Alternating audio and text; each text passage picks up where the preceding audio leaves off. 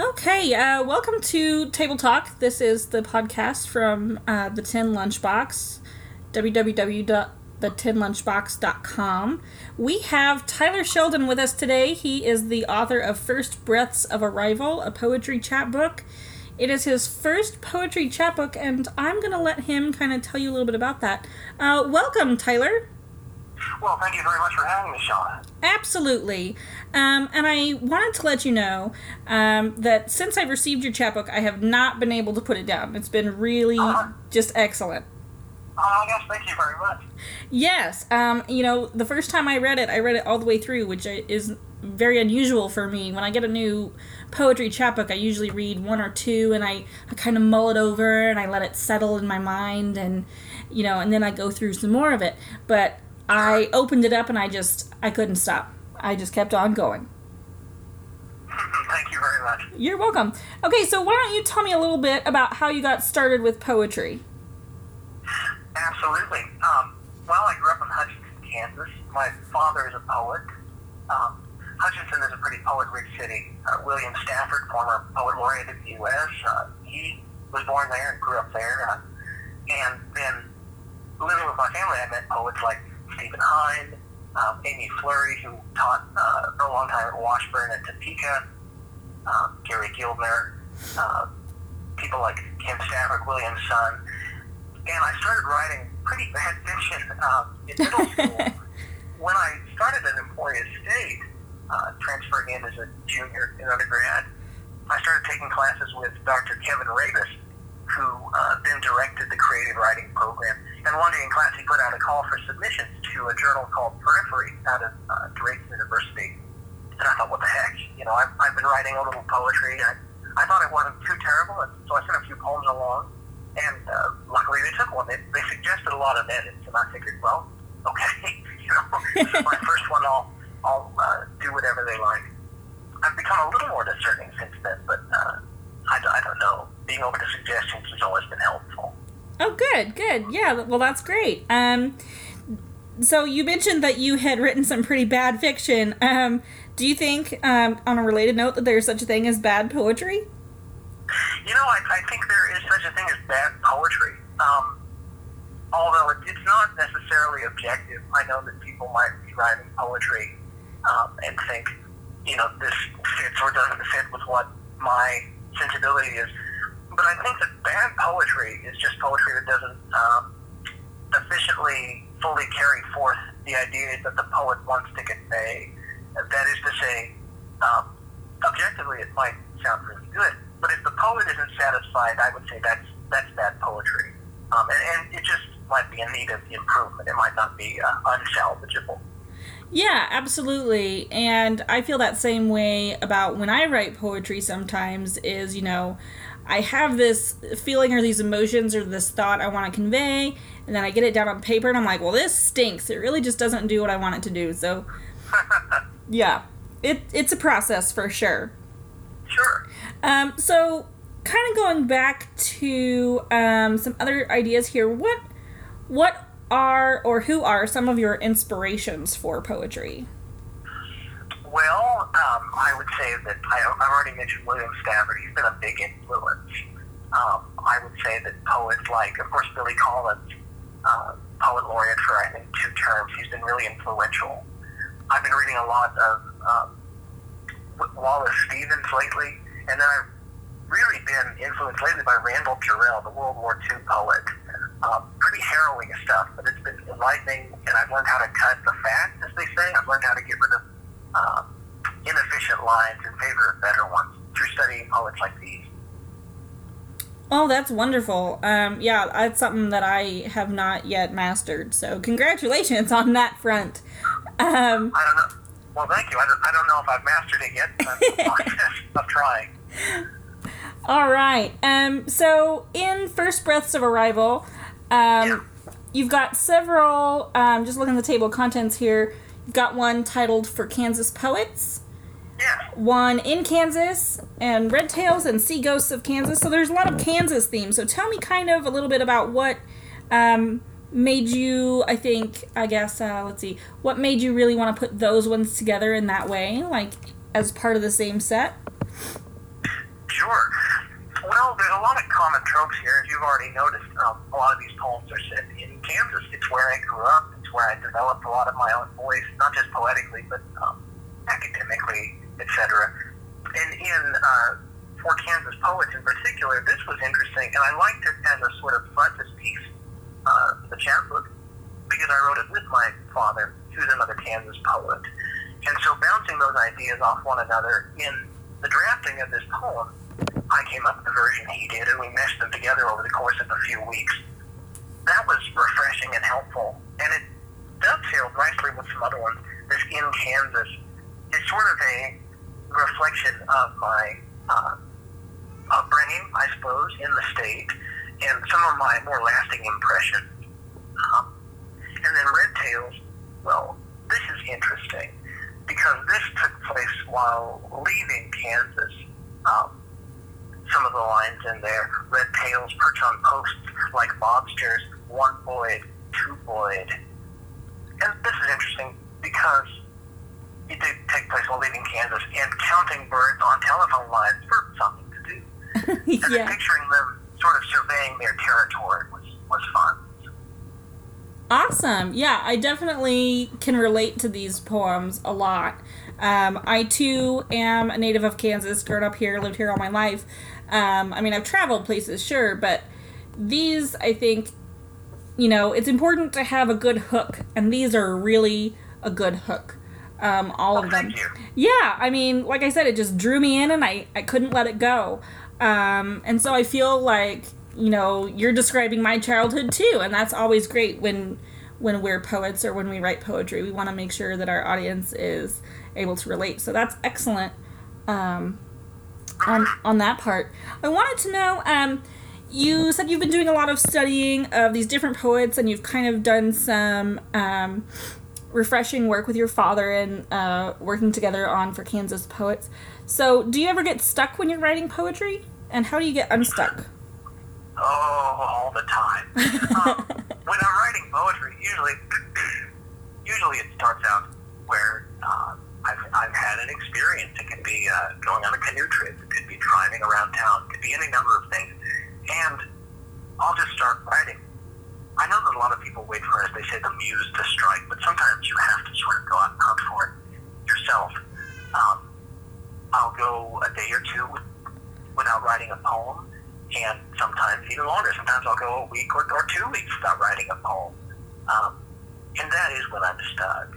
It's not because I have a dearth of ideas. It's more because I'm usually caught up doing other things, or I'm caught up revising poems I've already written.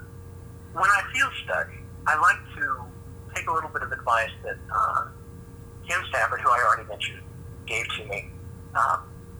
He said, what you need to do, you need to get out a writing utensil, a piece of paper, and you just need to start writing. First thing you need to put at the top of the page, so a little more mundane than you might imagine, just put the date, put your name, and then just start writing, see what comes of it. It's a common teaching technique that I've used too. Even if you have to write, I hate this is no good, eventually you'll start writing something that means a little bit more to you, and it'll snowball from there, and that's usually how I get myself unstuck. Well, that's excellent, and I tell you, I've done the same thing before in an academic setting, too, where I'm like, I don't know what to write about this particular topic, but I have to write it, and I have all this information, it's just crazy in my head. So I write first lines of my essays like, this topic stinks because blank, and then I fill in the blank. And then eventually I'm able to kind of come around to an introduction and my points, and I'm able to organize it a little better. And then I just go back and I delete that first line, and nobody's the wiser. So that's a great method. I'm really glad that I'm not the only one who does that, honestly. Oh, good. So, kind of going back to that fiction you mentioned, do you write any other genres besides poetry? Have you tried fiction again? Well, for a long time I didn't even really know how to quantify it, how to define it. I was writing for a long time, creative nonfiction and personal essay, thinking it was fiction, just because I would change a few names, and maybe it is. I think those genres are up to the writer to define, and that might seem like a canned answer, but there you go. I think the other genres I write in essays, either academic or personal, and creative nonfiction. I have particularly drawn to, that has happened to me or that's happened to a friend, I'll write about it. And usually it ends up being in some sort of essay form. Of course, recently, I think this has only begun to come to fruition. And there's an essay about Kansas that I just finished writing called Flood in Hutchinson, my hometown. There was a flood a couple of years back that happened in the middle of the night. It was the weirdest thing, a flash flood. And no kidding, the water was up to my waist as I walked through the street. Wow. And that turned into a piece of writing that I then submitted to a Kansas-themed anthology that got picked up recently. So that buoyed my confidence, and I'm writing more and more of that as I can. So. Awesome. That's great. Yeah, it would be exciting to see some of that in the future, maybe. Oh, I think so too. Well, I'll keep you posted on that. No worries. Yeah. All right. So tell us a little bit more about your chapbook, First Breaths of Arrival. How did you know you wanted to create a collection of poems? I'm sorry, say it again? How did you know you wanted to create a collection of poems? Like, what kind of inspired you to do that? Well, I had read a lot of my colleagues and friends' work, and a lot of professors' work too. I mentioned Dr. Kevin Reyes. He has several excellent books and a chapbook out as well. And then after reading a lot of his collected poetry, I thought, well, I have a lot of work that dovetails nicely with other pieces of my work. I have work that I want to see in a sort of volume. And after a while, I realized that I wasn't getting the cohesive whole message across through individual poems, and I think that was really the crux of my decision to make a collection. Okay, cool. Awesome. Yeah. Well, it's very professional. It's got the acknowledgments and, your previous publications. And I'm looking here at the copyright and everything. So it looks great. You've got the ISSN number in there. That's wonderful. I'm just so excited. I used to do some book editing and kind of helped with layouts last year, actually, in 2015. So seeing that is really great. A lot of people don't know to do those things. So, oh, sure. Excellent. So how did you then, I guess, select the specific pieces that would go into the chapbook? Did you write them specifically for this project? Well, I had a few pieces that I had written vaguely with the idea of the collection in mind. I think For Kansas Poets, that collaborative piece, was certainly one of those. But I had a lot of this Midwestern-themed, Kansas-themed poetry. And poetry, I think, not written in childhood, but poetry of childhood, retelling a little bit of my past, and poetry that I needed to lend a larger voice, the voice of a collection. And so, parsing through these pieces, I knew that I wanted to have a fairly small selection of work, and 16 poems is a standard amount for the press that I went through, which is Oil Hill Press in Wichita, owned by John Jenkinson. He's a really stellar poet.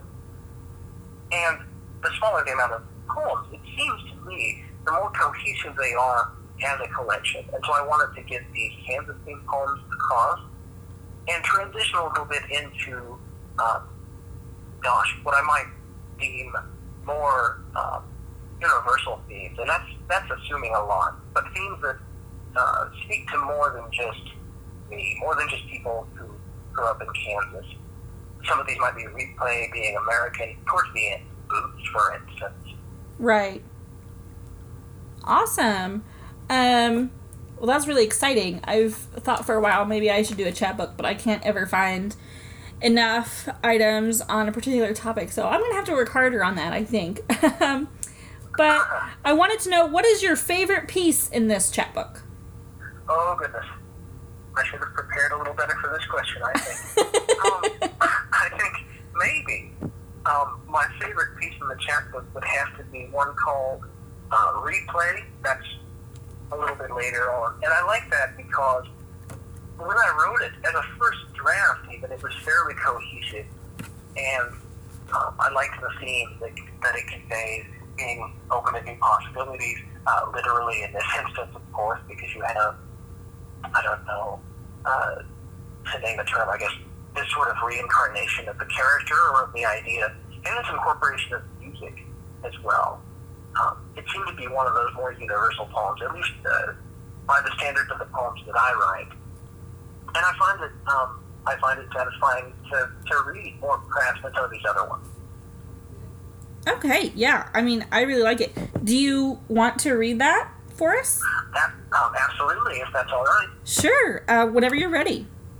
Okay, this one's called Replay, page 14.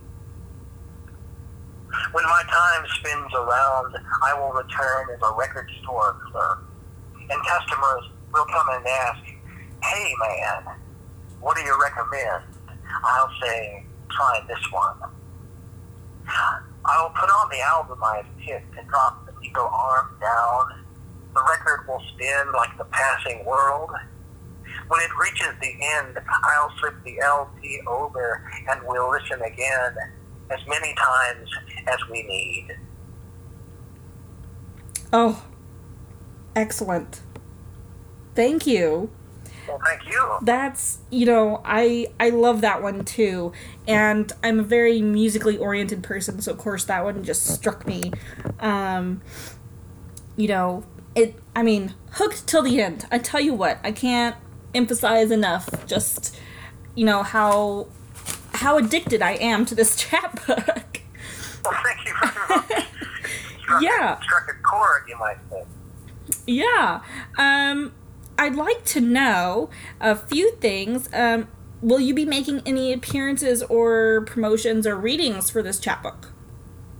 Well, I do have a reading coming up fairly recently, probably the beginning of July of this next month, in Hutchinson.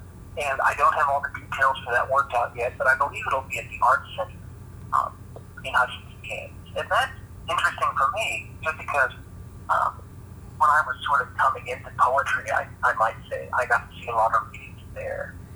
Apart from that, I have a few people who were writing reviews for the chapbook, and then I'm promoting it myself as shamelessly as possible.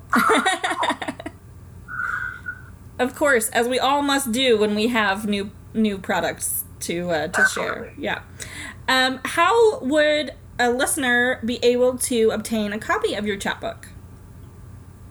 All right. Well, I just ended up placing some at the Metropolitan Coffee Shop in Hutchinson, Kansas, and as well, you can obtain copies by contacting me directly, and I can ship those out. I haven't yet worked out the bugs with online retailers, but I'm in the process. As I'm going to be moving house fairly soon as well, that was impacted that decision. But I can keep listeners updated as things progress. Okay, great. Well, we'll get your contact information on our site, so that way anyone who's interested can get a copy through you directly. I do want to know, do you have any other projects in the works right now? Well, I'm working on a second. It might be a chapbook. Shauna, like you, I'm almost addicted to this format. It's clean, it's cohesive, it's shorter, which lends to more polished overall works. And what I'm working on now is a sort of collection of these more personal, but maybe more universal pieces. I'm working through what you might call some traumas, and that's the working title of this new collection, Traumas. And so we'll see where that goes. It might be darker stuff, but I'm hoping it'll be cathartic stuff too. Oh, wonderful. That sounds really interesting. Definitely let me know when that comes out. I'd like to give it a read.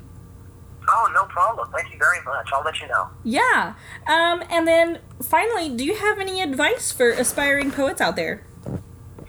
My advice for all poets out there, I guess we're all aspiring poets, really, including me, and including the people I read, is just read. Go pick up a book. It doesn't have to be poetry. I suppose that people have said you can read the cereal box in the morning as you're getting ready. But what I would suggest would be find some poets you're interested in. Go to the library, go to the bookstore, get on Amazon, and find some books whose covers interest you. Find some books with authors you know. Start reading, start paying attention to the language, the way it flows, the way that the voice comes through. And start thinking about what you can borrow.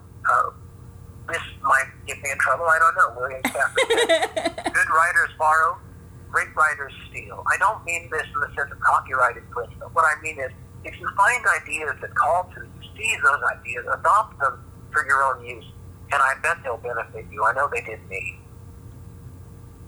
Oh, awesome. Well, that's really great. I'm going to have to take that advice and see what I come up with. Well, perfect. That's a good idea. All right. Well, thank you, Tyler, for interviewing with us here at 10 Lunchbox. As I said, we'll have your contact information posted on the website so that people who would like to order your chapbook can. Absolutely. Do you have any other things to add today? Well, I just want to say thank you very much for hosting me with Table Talk and 10 Lunchbox. It's been a pleasure to find out about your journal and to submit and to have the good luck to have work received. And for those listening, do check out 10 Lunchbox Review. It's a stellar journal, and I can't wait to see the new issue. Oh, thanks. We should have our first issue out about this time next month. So, yeah, once it's all laid out and put together, we'll have that PDF file, and you'll need to subscribe if you want access to the full file. Otherwise, you're just going to see a part of it on the website itself. And great. Subscriptions are free, too. So, all right. Well, thank you again, and we will kind of wrap it up there. And thank you for joining us on Table Talk. Thank you for having me. Mm-hmm.